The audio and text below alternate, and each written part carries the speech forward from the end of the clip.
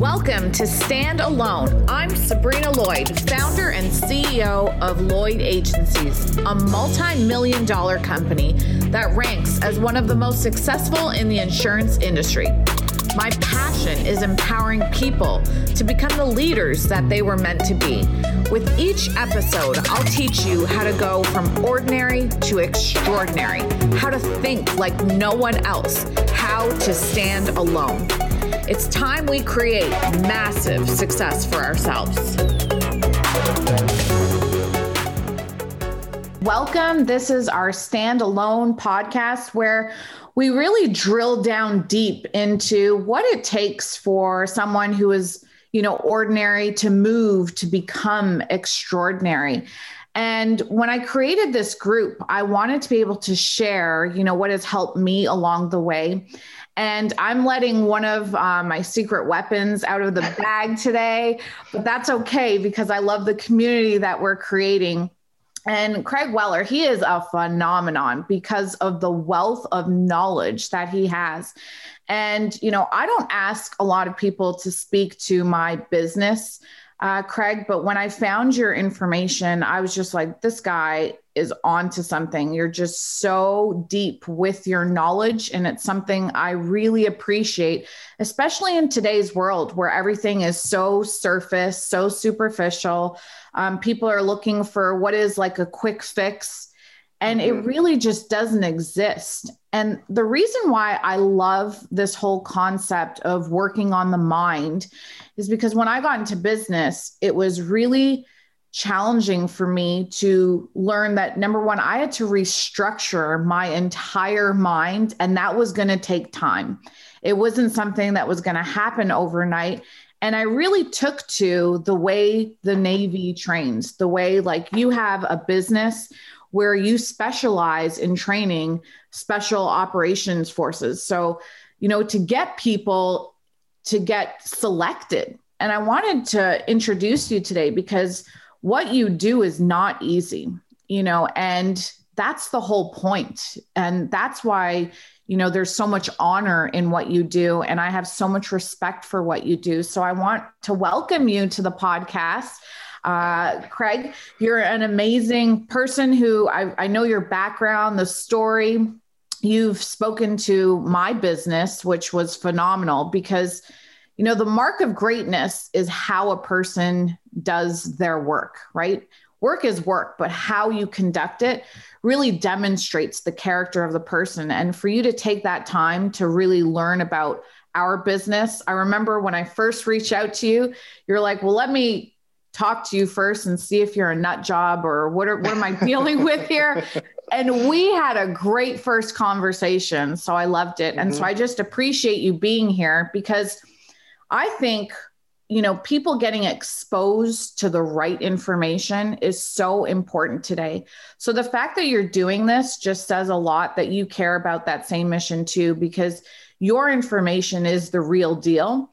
And if we can break it down for everyone today, how to create that mindset of being resilient, of being able to endure so that you can make it in business, and how it aligns with the special operation forces, that those two, they align for me very well.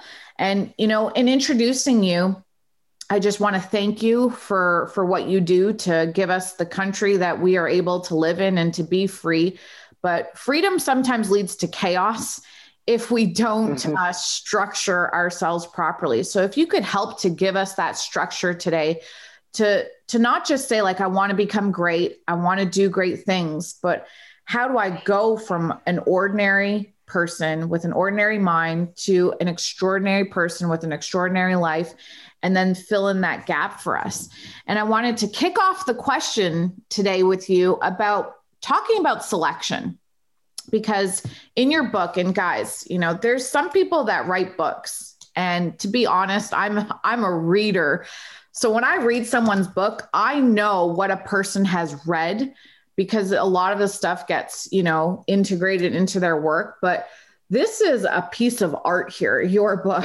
So, and you told me it took you 6 years to put this information together. And in May, you are coming out with a new book. So I'll make sure to tell everyone when it comes out so they can get their hands on it, because the wealth of knowledge in here is incredible. And we're zoning in on one chapter today. So, and I could probably talk to you for 3 hours on this. So I'm going to do my best to condense it. But Craig, thank you for being here. And if you could kick us off with, just a little bit about, why you are, equipped to be able to train, because you did it yourself, right? You're not a teacher who is like armchair coaching.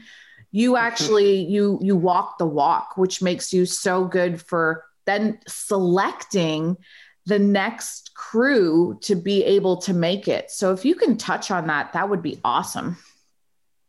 Yeah. And that's when I joined the Navy when I was still 17 years old, and I grew up in a tiny town in South Dakota. I didn't know how to swim because it wasn't really a thing where I grew up. We didn't have a real swimming pool. And my specific goal with it, I was a weirdly philosophical kid. I wanted to hit bottom and learn who I was and practice these concepts around like strength and resilience in a real world setting, so that the words meant something, because you can read all the books you want about what it is to be strong or what resilience means.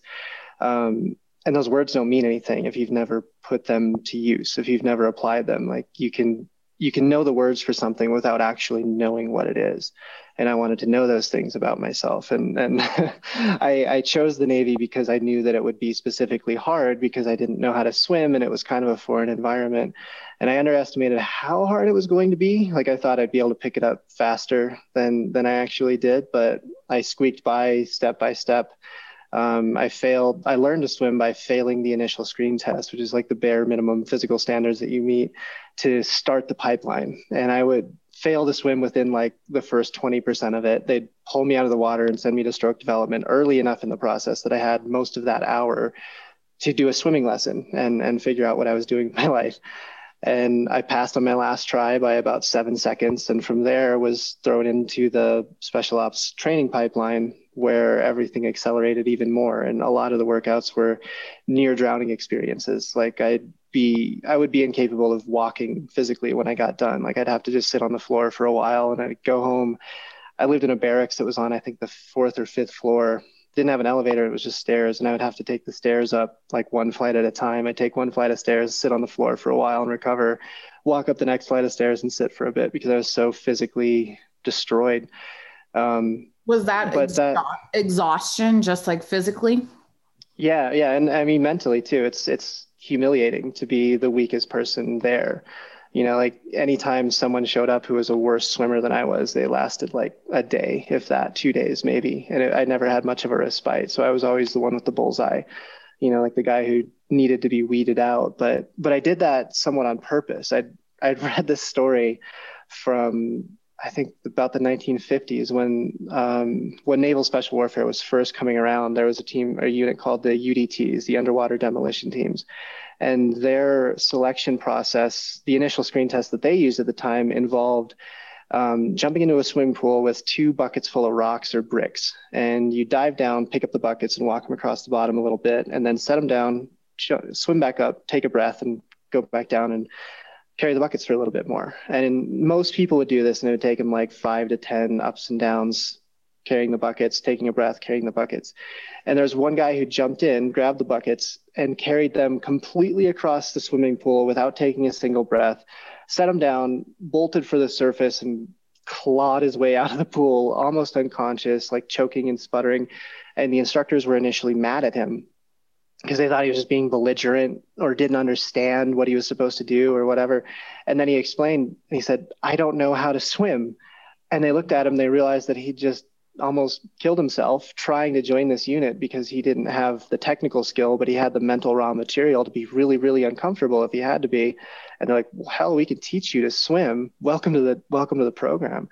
And that's the kind of thing I was looking for. I wanted to find something where the part that mattered was the raw material and your willingness to suffer through something, not the initial talents you had when you showed up or, like the identity you were born into, whether you had some kind of privileged background or you're a rich kid or something. Like everything was just level set by how much you were willing to suffer.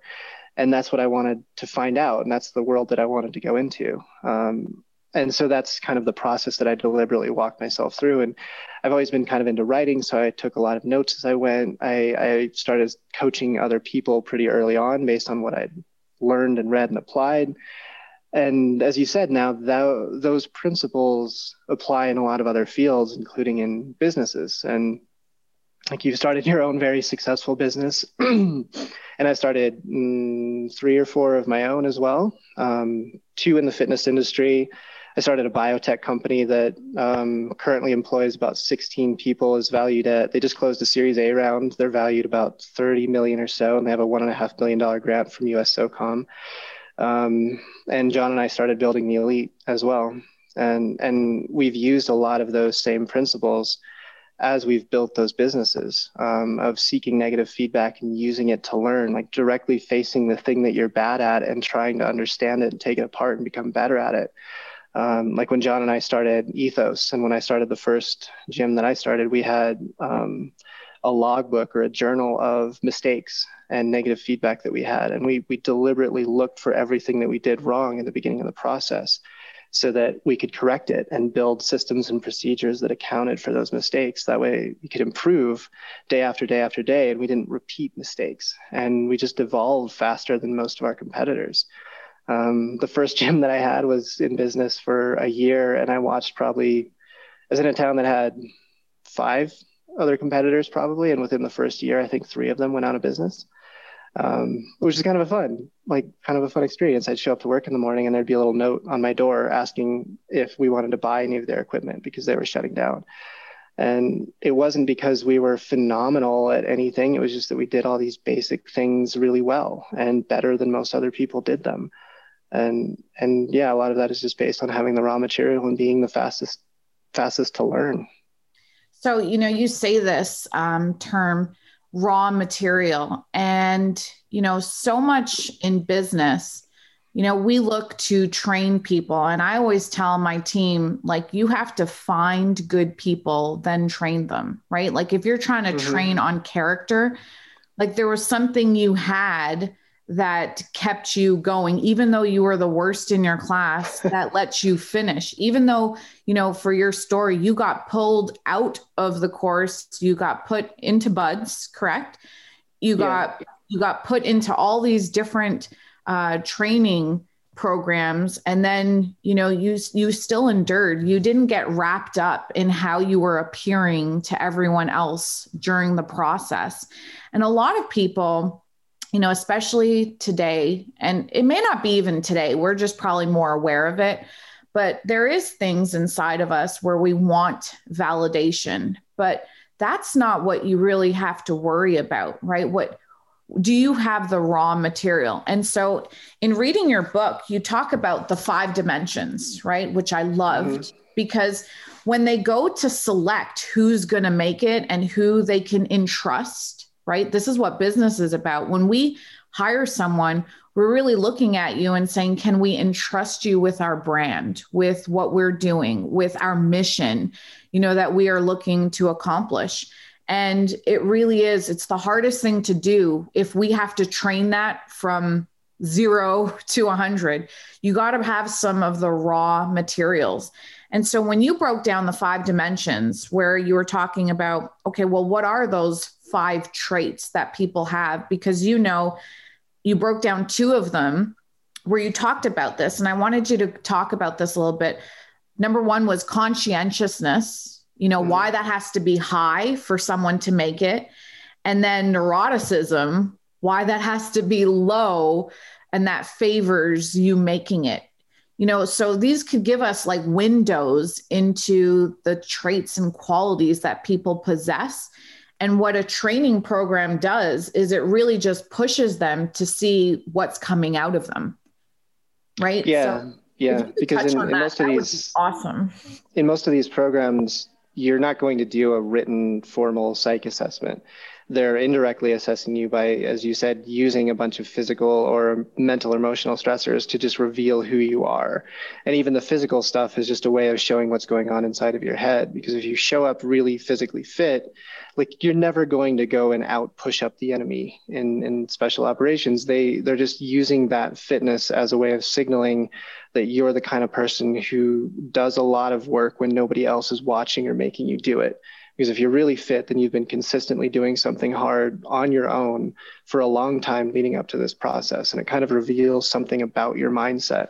And those two out of the big five personality traits, conscientiousness and neuroticism or emotional stability, are pretty universal predictors of success in any field.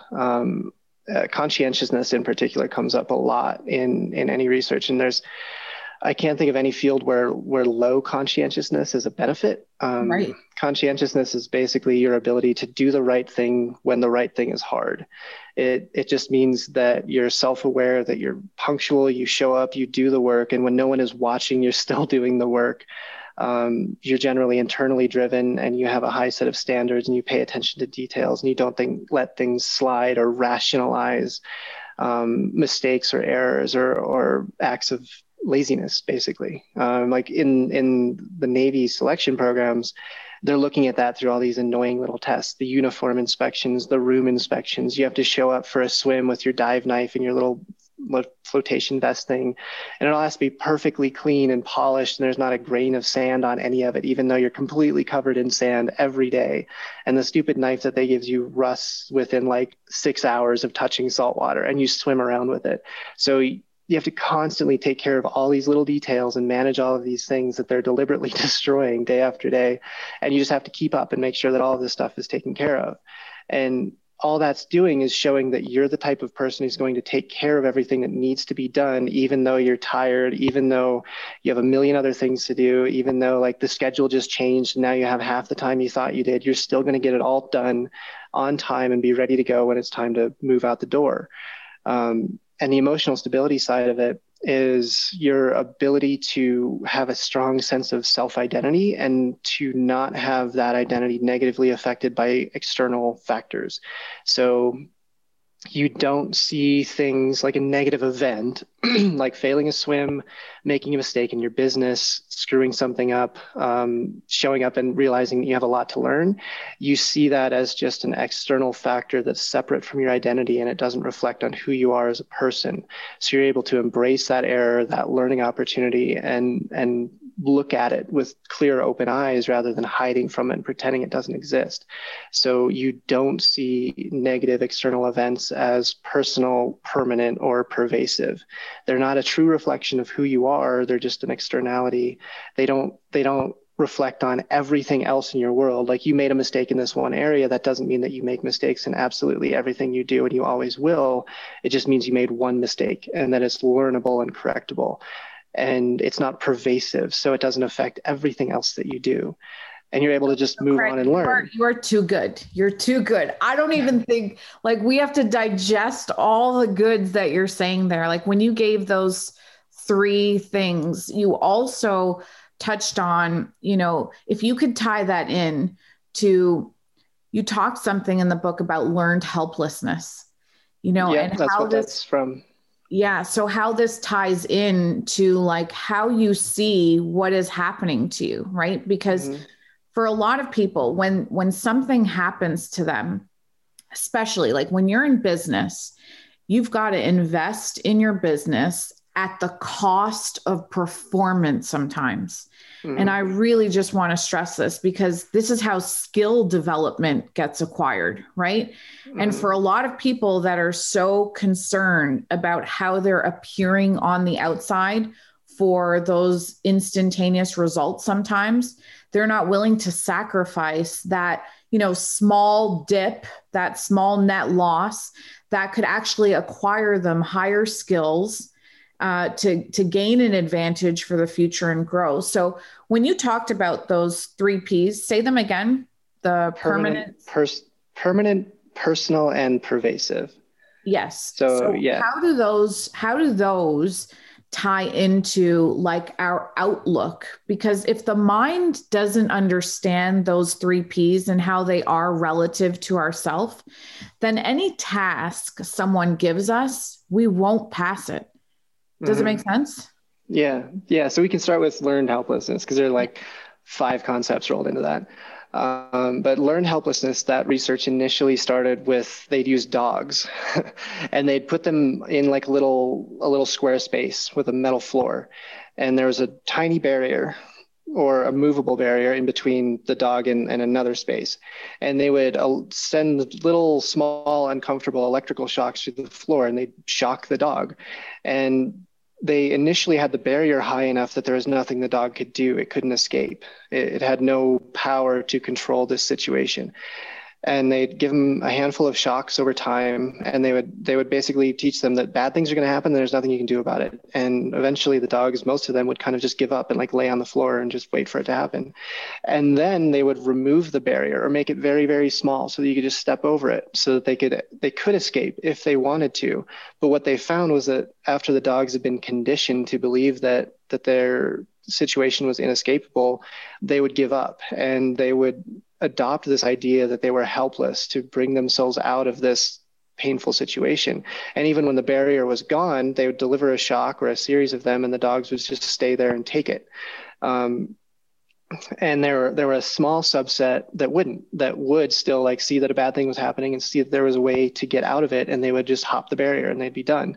And they later started doing the same thing with people, but instead of shocking them, they would give them like impossible to solve puzzles or tests, some kind of task, like find your way out of this maze and there's not actually a way out of the maze kind of thing, and put them in a place where they would perceive themselves to be helpless. And they found the same thing, that people who had been given a series of tasks where they weren't able to solve them or weren't able to find a way out would adopt that perspective that in the future that was going to hold true. And then they would give them a problem that was solvable. And a lot of the people would still refuse to try. They would just give up immediately on seeing the problem, even though there was a clear solution that they could get to pretty easily. And they found that a small number of people, again, wouldn't do that. They would continue trying. They would continue looking for a way out or a solution to the problem. And they found that that was due to that attributional style, the 3 Ps of personal, permanent, and pervasive. So at first, when you're given this puzzle and you can't solve it, you tell yourself that it's just because of the specific nature of this puzzle, or is it because of who you are as a person and that you're always incapable of solving puzzles, and it's because of something that's fundamentally wrong with you, and it's going to be true of any other puzzle that you ever see. Yeah, you say like, I'm not a puzzle person. Yeah. I'm just not cut out for this problem solving thing. It's just who I am. And those were the people who would give up. And then even though a solvable problem was placed in front of them, they wouldn't try. And they would just let it go by. They'd let the timer run out. They'd just give up. And then these other people who had the better attributional style, where things were impersonal, impermanent, and isolated to the specific event or the specific problem that they struggled with, were able to look at the new problem that was solvable and immediately see that there was a solution and act on it. And that it comes down to just those deep traits of how you explain difficult events to yourself and how you interpret the world around you. It's a storytelling exercise. It's the story you tell yourself about who you are and how the world works for you. And that comes down to those other factors that you explained. What was it? Adaptability. Sorry, I lost where we're at. Oh, investing in loss. That was the thing we were going to talk about.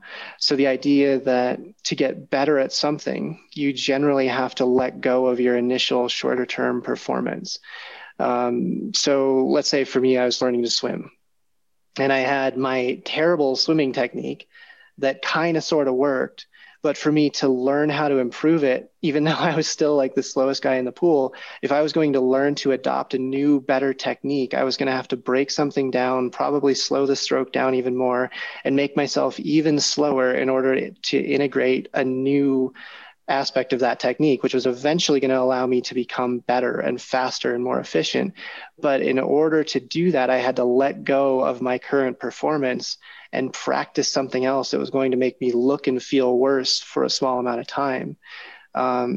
there's a complexity concept called exploit and explore, like this back and forth dynamic between making the most of what you presently have and letting go of present exploitation of like, say, getting money from an asset if you're in a business, using a sales network, something like that, and letting go of that in order to develop a new asset that you can't currently exploit. So making a new This is major. business. If I can pause you on this, because, you know, this whole thing, like people in business should really write this down, because this is a big hurdle for a lot of people in business. They're so concerned about how they look, because this actually like really intertwines with that whole concept of validation, right? Yeah. You don't, you know, it almost is like humbling yourself, right? If you can just humble yourself to say like, I'm in a learning phase right now, I'm in a building phase.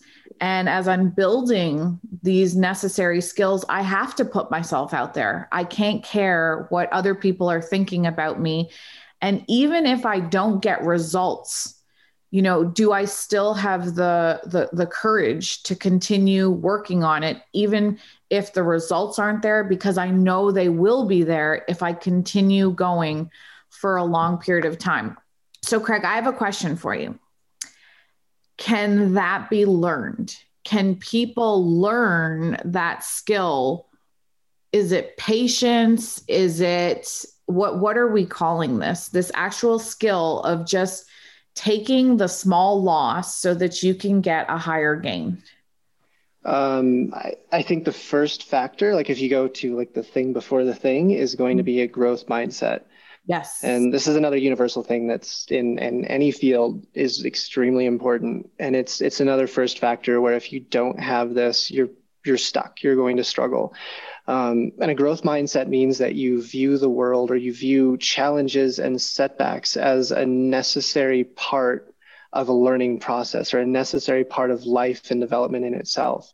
So you embrace negative feedback and challenges and setbacks as part of the process and a necessary part of the process, where and you believe fundamentally that what you are or what you have is changeable, that you're not born and you're just stuck with one set of characteristics or talents or behavioral traits, that your intelligence, your skill is not fixed. It's a changeable, growable thing, and that there's a knowable, learnable process for doing that, for becoming better at whatever it is you're doing, and that process involves struggle, where the opposite end of that is a fixed mindset, which means that you believe that you're born with whatever you've got and that it's not going to change, that when you go and do something, say you go into a sales call and you're trying to close a sale, your ability to close that sale is based on just some fixed trait that you have. It's on who you fundamentally are, and there's nothing you can do to change it or improve it.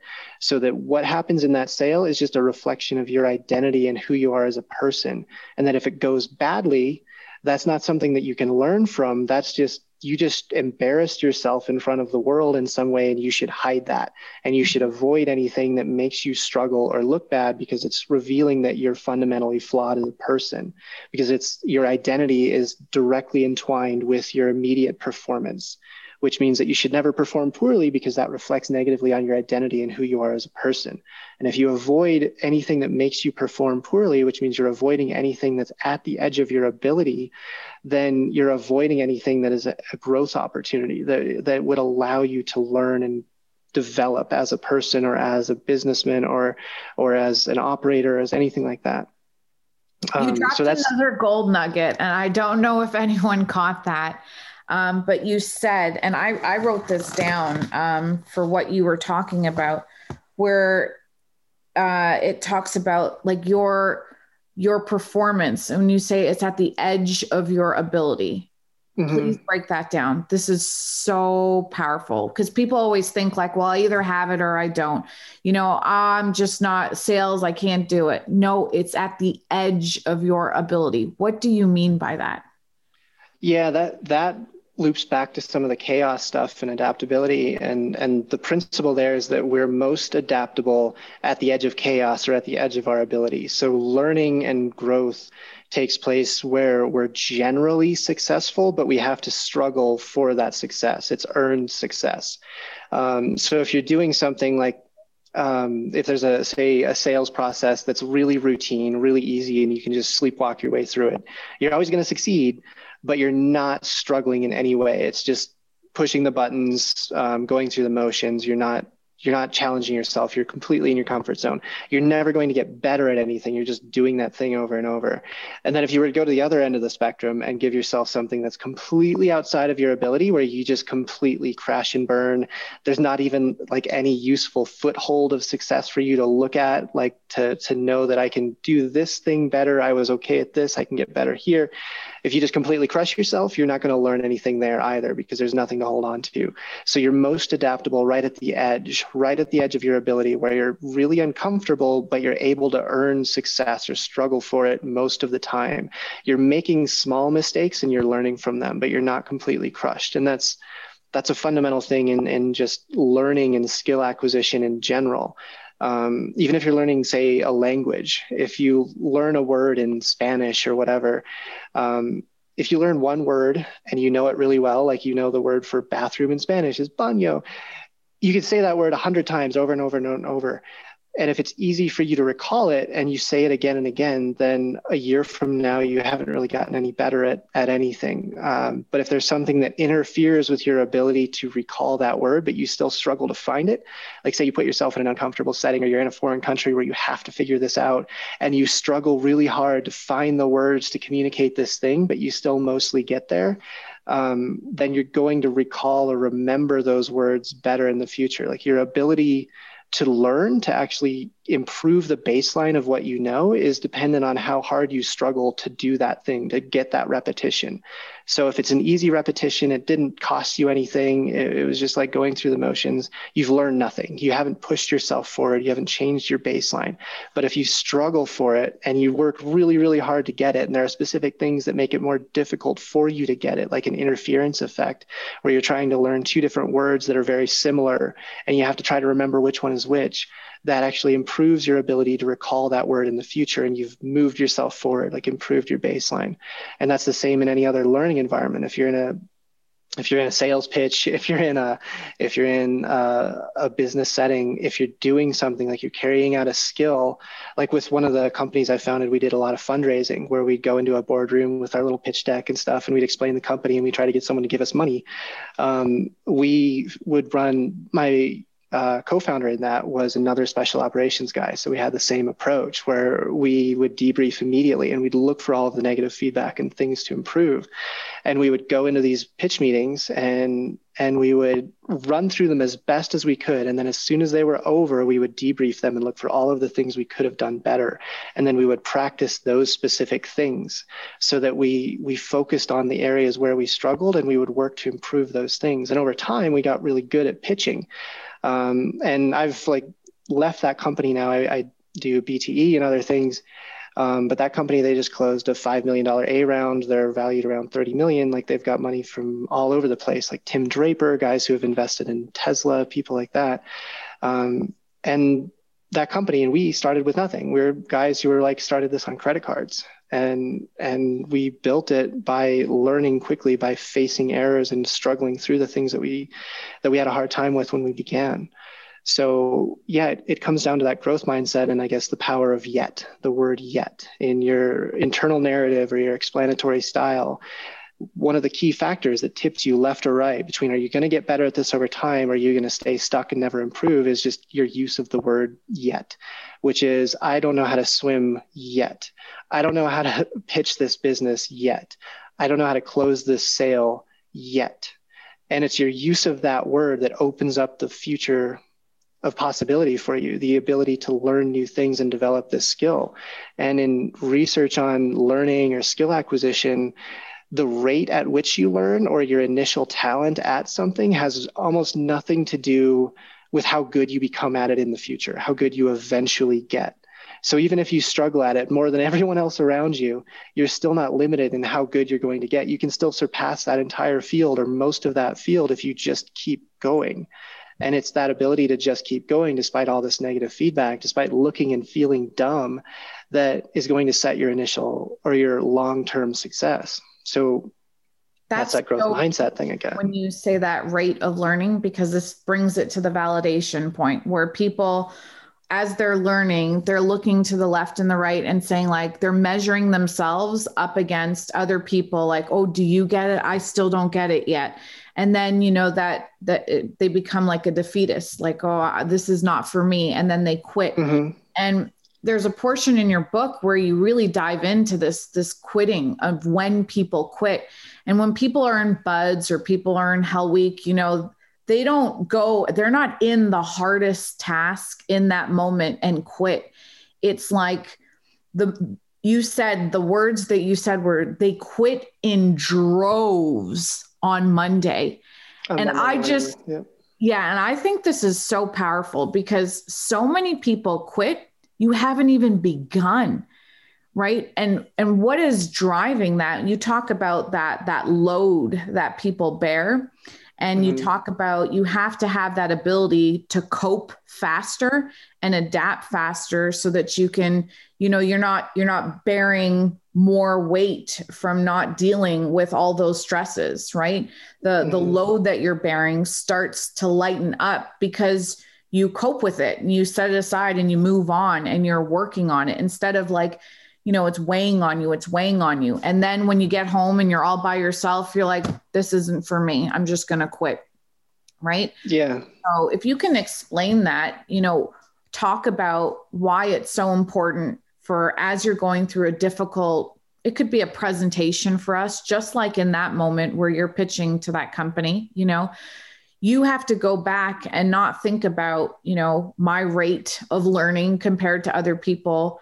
But I love what you're saying about this negativity. People are like, positive, keep it positive. I'm like, no, tell me what I suck at. Tell me where I can improve. Yeah. What do I need to do to get better at my craft? And so this is powerful stuff because if you're running away from negativity, how do you get better?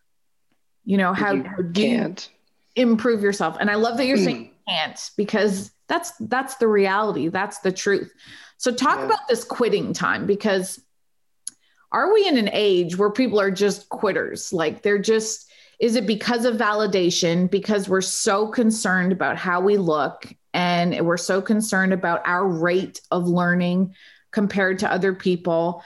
But really what you nailed in there is that actually people quit, on Monday. That's where they're quitting in droves. And if you can you said this in our meeting with the team, just make it to lunch. Yeah. And it's another one where two different people can have go through the same event and have a completely different experience of it because of the perceptions that they have and the stories that they tell themselves. And that skill you just brought up, compartmentalization, is one of the ways to do that, because two people, same experience, different stress response. Your stress response is not a direct reflection of the event that you're in. It's a reflection of the story that you tell and how you process it in your head. It's an opinion, and you can change your opinion. And a lot of that comes down to your thoughts. You can't really change your feelings, like if you feel sad, happy, stressed out, but you can change your thoughts. And what happens in your head eventually happens in your bloodstream. Your thoughts make your feelings. You can't control your feelings, but you can control your thoughts. And that comes down to specific mental skills and how you process events, how you process stress or negative feedback. And there are two variables that are really important in there, and that's your sense of predictability and control. And basically, the higher those things are, the lower your stress response is going to be. The lower they are, the higher your stress response. So if you lose predictability and control, you're going to blow up. You're going to feel really stressed out. And the important part of that is it's your perception of predictability and control. It's not the actual presence of it measured in some objective way. It's just how you tell yourself, like the story you tell yourself about the level of predictability and control that you have. And in any stressful event, the people who have higher levels of perceived predictability and control are just focusing on different things, and they're focusing on the things that they can control, or their own reflection of their perception of their ability. So they're say if you use special ops selection, like I was a SWIC guy, which is a different special program. And then I was a BUD student for 4 months in the middle and went back to the SWIC program. And you go through a lot of really difficult events where they just try to ruin your life. Like they're going to try to move the goalpost constantly. There's a terrible sense of ambiguity where every time you think something's almost over, they tell you to do it again faster. And there's no anchor that you have other than knowing that the sun's eventually going to come up. If you can remember that part, that helps. But you have no external sense of predictability or control. There's nothing in the course itself that you have control over. You can't stop an event. You can't make them stop making you do push-ups. You can't like decide that this is going to end as soon as you're really, really cold. But what you can do is know that you have in your own head the ability to keep going regardless of what happens, or you know that you're willing to keep going or give everything that there is until you cross a physical line, until you actually black out from exertion or you lose consciousness from hypothermia or something like that. Like, you know that you have everything it takes to go up to that line. And the truth is that line's never really going to come. Like they design these courses so that you're just at the limits of your physical abilities. But if you look at the statistics, people quit a lot. The washout rate is really high. It's anywhere from like 65 to 90%, but the people are quitting voluntarily. They're not leaving because they broke their bones, because they tore their muscles, because they were so hypothermic that they had to be hospitalized. They're not drowning usually. They're leaving because they voluntarily leave. They make the decision to quit. So they're within their physiological limits.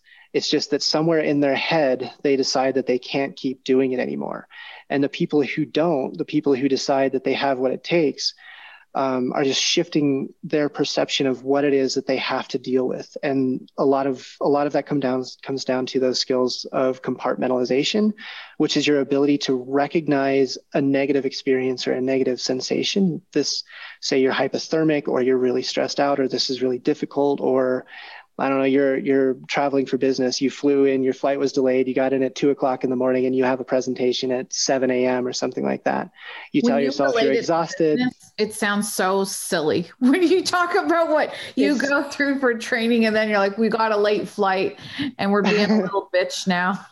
But it still sucks. And say like in business, you have however many people whose livelihoods depend on this decision or in your ability to succeed in this thing.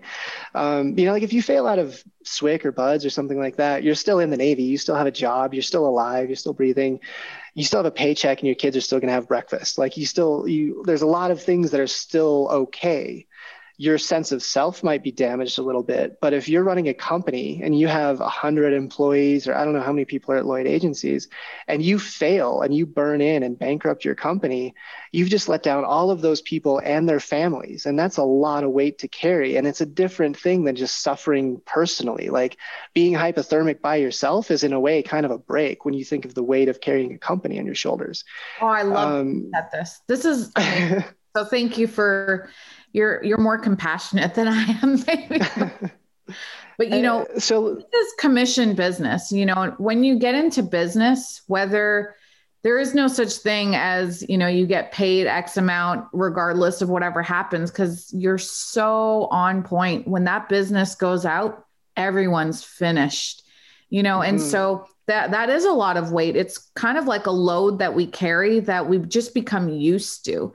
And so like training this mindset, one thing that's helped me a lot that you touch on in this chapter is just, you gave a really funny example of, when you go to the gym and people are only working out at those certain times where everyone's there so they can watch them. And you ask that question, like, are you that person that works out and grunts really loud and drops the weight so everyone can see you? Or are you the kind of person that works out when no one is watching, and you're doing the things and you train a mentality of what you said, like, it's not a workout, it's training that I'm doing for myself. And if business people can look at it, like, don't ever look at it where you're carrying that load. Like, I got to perform, I got to show up for my people. No, you'll show up because you're training to get better and better and better every day. So talk about that mindset. And then if you can tie it into that locus of control, when people have an internal locus of control versus an external, and how that would directly affect if you keep going or if you quit?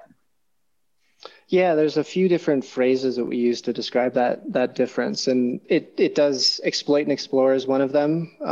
That usually applies more to like the overall processes. But you could also think of it as development or display. Are you developing yourself or developing something, or are you displaying what you already have? And there are times for both. Like if you're going into a sales pitch to close a deal that's going to make the future of your company, that's a display time. Like that's time to like put it all on the line, do everything you can. But then there are probably a lot of other smaller presentations or practices within your own company. Like say you're just role playing sales processes and rejections and stuff in your own company. Like that's not a time to show off and try to be as good as you can be at this one thing and just show what you already have. That's a time to deliberately put yourself in positions where you're going to struggle and make small mistakes and get better, where you're developing a skill. You'll display it later, but you're developing it then. Or you could call this the difference between practice and performance. You know, if you're a sports team, you have practices. You're not trying to show off and be the best whatever in that practice. You're trying to find your own vulnerabilities and develop them and slow yourself down and invest in loss and become better at that thing in the learning environment, so that when you go to the game and it's time to perform, then you have a higher foundation or a higher baseline to work from. Where I lost my train of thought. We have so many different concepts bouncing around here. Internal locus of control. Internal locus of control. And that's another one. It's a fairly universal factor. It's somewhat like conscientiousness, where someone with an internal locus of control sees the world as they're an active participant in the world, and their decisions and actions control their course through life or through the world. They're swimming. They're not just floating with the current. And where someone with an external locus of control sees the world as happening to them, they're basically a passive victim or a bystander in their own life. And when something bad happens, you'll see this in the stories that they tell and in small like changes in their language. Like say I've got a client who's training to go to a selection course. I might have a guy who says, I hurt my back this morning. I hurt my back. Where you might have another guy who says, my back started hurting this morning, where he's externalizing it. And it's not something that he did, that he had control over, that he could change and improve on. It's something that happened to him. It's like he got struck by lightning. My back hurt me. And you see that it's a small difference in language and internal narrative, but it makes a huge difference in someone's course through life, like how much ownership they take over their own situation, over their own path. And those with, you see this really quickly in the selection programs, those with an internal locus of control who are responsible for their own path and also responsible for their own mistakes and failures are a lot more resilient and a lot more capable of learning and adapting. Where if you have someone who has heavily externalized their locus of control and everything just happens to them, like that sale didn't work out.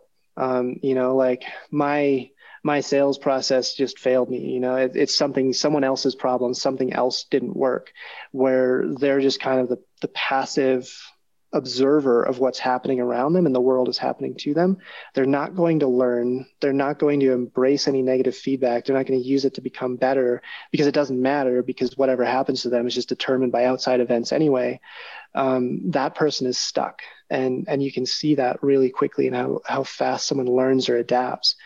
And the interesting thing of that is someone with an external locus of control is often using that as a protective mechanism. They're using it to protect their ego and feel better about themselves. So if something bad happens and it's not their fault, then it's okay, right? Because there's nothing you could do about it. It's just something that happened. And then you're okay. Your sense of identity is still stable. But the problem is that you're also never going to grow. It's the hermit crab metaphor that we talked about a long time ago. Yes. Josh Waitzkin uses this in his book about learning to become, he was the world's best chess player for a while. He became a world champion in another martial art. And his analogy is hermit crabs, where hermit crabs, as they grow, their physical body grows and they reach a point where the shell that they're in that doesn't grow is too small. And for a brief period of time, they're going to have to abandon that shell and go search for a new one and find a new one and work their way into that. And in that transitory period between the old shell that was too small, that was restricting their growth, and finding the new one that gives them enough room to continue growing, they're basically naked in the world and they're vulnerable. And there are people who avoid making that switch. They'll never leave that one comfortable shell, and that's their stable identity. That's where anything bad that happens is happening because of outside events. It's not something that I controlled or I had anything to do with. And they stay stuck inside that little comfort zone, and they'll never leave it. They'll never expose themselves to injury or predators or anything bad happening. And they're comfortable, but they're also stagnant, and they're probably not happy. They're not deeply fulfilled. They're not living their life to its potential. They're just staying comfortable. And Weitzkin uses that metaphor of the hermit crab, or the hermit crab who has to be anorexic and avoid growth and avoid becoming any bigger, any better, any stronger, because that's going to mean becoming vulnerable. And that's another internal locus of control thing, where you're able to say, like, I'm going to become vulnerable and I'm going to stumble and look bad and do something that's beyond my current abilities and go risk something in order to grow and become better and bigger and stronger. And it's going to be difficult. And it's going to be embarrassing. And the person with an internal locus of control is more okay with looking bad because it means that they're getting better. And that's the stability of ego, or the separation of immediate performance from your sense of self and who you are as a person. So it's error embracing is the word for it in the research. Your ability to find an error and be like, this is my mistake and I'm going to own it and I'm going to find a way to improve it. I love this. I think, that whole growth mindset concept, I think it is so powerful. Like, as I'm raising children, I'm constantly aware of what I'm putting into their minds, because, when I read about that from Carol Dweck, and it says, like, the worst thing you could almost tell a child is that you are smart, because then when they fail a test, they're like, well, I'm not smart. I wasn't smart. No, I'm dumb. And then they just have this nihilistic behavior of like, school's not for me. I can't do this. I'm dumb. And it's like, no, I actually bought a book where it teaches children how to develop a growth mindset. And it asks the children a series of questions. And one of them is like, if you fail at something, what do you do? And then it gives them options. Do you keep going? Do you try again? Or do you just stop? And I did this on our children. But I really think this is something every person should do for themselves, to assess, because the reality is we don't live in a book, right? And you do have to put yourself out there. This is why I love business, Craig, because what business did for me was it took me out of a shell like you wouldn't believe. People think, medicine is something that's uncomfortable, but that's all I knew my whole life. And when I came into business, I was like, I have no idea what I'm doing. And I almost wanted to hide and just get good. But the thing that saved me, you know what it is? It's that I'm a student, that I really look at everything and I look at everyone and say, I can learn from you. And if I just put my head down and keep learning, I understand, like, once I realized that I'm a student, and then the second thing that set me free, I stopped caring what anyone thought about me. And I was just like, it became a really exciting place to exist in, because, that's when you look at the world with different eyes. So your message is just so powerful. And I almost feel like I want to have like a 3-hour conversation with you. And today I really just kind of wanted to whet the appetite for really what it takes to be extraordinary. When your book comes out, I'm going to be promoting it, because I really feel like everyone needs to get their hands on your book, but not because you sit there and you read it, but it's really a textbook that you've written. It's a reference guide. And I love the name of your company, Building the Elite, because the reality is that when you think of an elite, you think like, okay, well, you have a silver spoon, you have an advantage over me. But the reality is that they were built to become elite. They were built to get to that place. In the book, you mentioned that, when you're talking about things that have control over you, look at someone like Warren Buffett. He has a say on how the world works right now. And for us, maybe that don't have that say, what we always have to remember is that Warren Buffett didn't start off that way. he started off making those investments and building his name and building it and building it. So, the guy is in his 80s now. And yeah, the world wants to know, what do you think, Warren?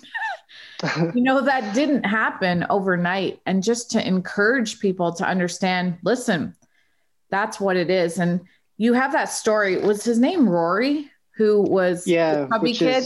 If you can finish with this story, I love this story because it just goes to show it has nothing to do with necessarily what's on the outside. Like if the inside is good, you're set up for success. Yeah, and there are a lot of stories like his, and I think that's what's so interesting about that. But Rory, it's a pseudonym because I don't know how his family would feel about me using his real name. But Rory was with me in the brown shirt program in BUD/S. I was there as a SWCS student. Rory was going through to be a SEAL. And Rory called himself the fattest kid to ever go through BUD/S. And by like normal civilian standards, he would be like maybe a little chubby, but by BUD/S standards, he was the fat kid. And he was a really good swimmer. He was good at or good enough at a lot of other things, but when it came to running, he was just terrible, and he struggled so much. And we were in the brown shirts program because I'd failed to swim in SWCS and he'd failed his run times in second phase of BUD/S. So he was there to learn to run better and I was there to learn to swim better. And he was always at the back of the pack in every single run that we did, just at maximum pain, maximum discomfort, just wheezing his way along back there. And he and I were at it's called the Surf Mart, like the Navy version of a convenience store one day. And they have all the uniform stuff where you go and buy like your boot polish or whatever. And they had a bunch of uniform insignia. And I looked over and Rory was just standing in front of this wall, motionless, staring at this SEAL Trident. And I had enough time to walk up to him and be like, are you having a stroke? Like, why are you holding so still? And he just goes, fuck, I want one of those. Just talking about the SEAL Trident, like his one purpose in life was to get this pin. And that's the only thing he was going to live for. And he did. And in these programs, you see so many people fail out, and so many of them are really talented athletes. The guys who show up and they look like they should be on the covers of fitness magazines. They're people who are D1 athletes. They were competitive triathletes before they showed up. They have the physical side, but they don't have the mental or the emotional side. They're not willing to suffer, and they can't tolerate ambiguity, and they don't have all these other skills that Rory did. And he suffered his way through. He rolled back into his program or class back up with second phase. He passed his run for second phase by a couple of seconds. And then in third phase, the time got harder, and he still suffered his way through, got better and better, and passed his third phase run time. And I saw him like a year later. I was in the finishing program for SWCS, and he was walking down the street wearing his Trident, and he'd earned it. And in that time that he'd earned it, half the people in his class had quit, had given up, and they were all faster than him. They're all better runners than him. And every one of them went away because they weren't willing to suffer in the way that he was. And they weren't able to learn in the way that he was. Like, he was able to improve because he was willing to face the thing that he sucked at. Like, he very openly said, I'm the fattest kid here. I'm going to be really bad at this. Everybody likes me when it's like Hell Week and we're all cold and they want to be near the fat kid and stay warm. But he was willing to be the worst one there and keep going and keep getting better. And like we said at the beginning of this, like, the level of potential you eventually reach has nothing to do with where you start or how long it takes you to get there, as long as you don't stop. And that's what he did. He just kept going. Yeah, but I also think he had the raw material inside, right? Yes. Yeah. That's the mental side of it. Yeah. It wasn't manifested in what he displayed when he showed up. Totally. He didn't have the raw material to be an amazing runner on day one, like some people are, but he had the mental raw material to suffer and to learn and to adapt to his environment and face his challenges. And that's the part that matters, not your initial performance. Yeah. And I think that's how you become dangerous, mm-hmm. because when people look at people like that, you really understand that person can become anything that they put their mind to, which is a very, very special thing. And so mm-hmm. I love that we broke this down. I think we accomplished the impossible here today, where we took that chapter and we tied it in so nicely, but you are a joy to speak to all the time. I feel like you're an amazing person. I wish like massive amounts of abundance for you. And if there's anything I could ever do to help you or to, just to bring anything great your way. Like, you deserve it. And I hope you know that. I hope you know how amazing you are in terms of just the depth of your knowledge. I think a lot of people today are just so surface, and I'm just tired of it, and this is why I created this group for people that want more than just like an Instagram meme. Oh, that sounds cool. Like, go deeper, because that's how you become dangerous. Right. So, I thank you for your time. Where can people find you on Instagram to just like, get more information about what you do? Your stuff is, and this is, man, I'm giving the goods here. So, okay. Yeah. And we've covered like part of one chapter out of what's going to be a 20 chapter book. Like, as Sabrina was saying, our book is sold out right now. We're printing a second edition that's updated and expanded that'll be out in early May. And we have a fairly big social presence on Instagram, well, small relative to some people, which is at Building the Elite. We also have our own website, obviously, which is just buildingtheelite.com. And that's where most of it lives. And if you sign up for anything there, you'll get notified as soon as the third printing of the book now is back in stock and we're shipping that. We're also working on some digital training courses. We have a training app that's coming up, and that's going to have like a mental skills development program and separate courses you can go through. That put this kind of stuff, what we just talked about, into a learnable, practice-oriented format so that you can develop things like an internal locus of control and a better explanatory style and all these concepts. Because as we've just demonstrated, there are a lot of them, and they all kind of weave together, and there's a lot of different pieces that you have to put together. Yes, I love this. Okay. So, thank you for your time. Your time is incredibly valuable, and I just really appreciate you sharing with the audience just really the depth of what it takes to build that like warrior mentality, which you really just, you hit it right on. So thank you, Craig. Thank you. Always such an honor and privilege to talk to you.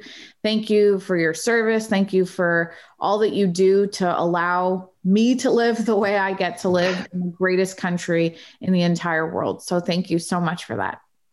Yeah, thanks for having me. This is great. I always enjoy talking with you. Thank you. See you guys. See you later. Bye. Thanks for listening to Stand Alone. If you like what you hear, I'd love if you leave a 5-star review. To keep the conversation going, you can find me at I am Sabrina Lloyd or at Lloyd Agencies on Facebook and Instagram.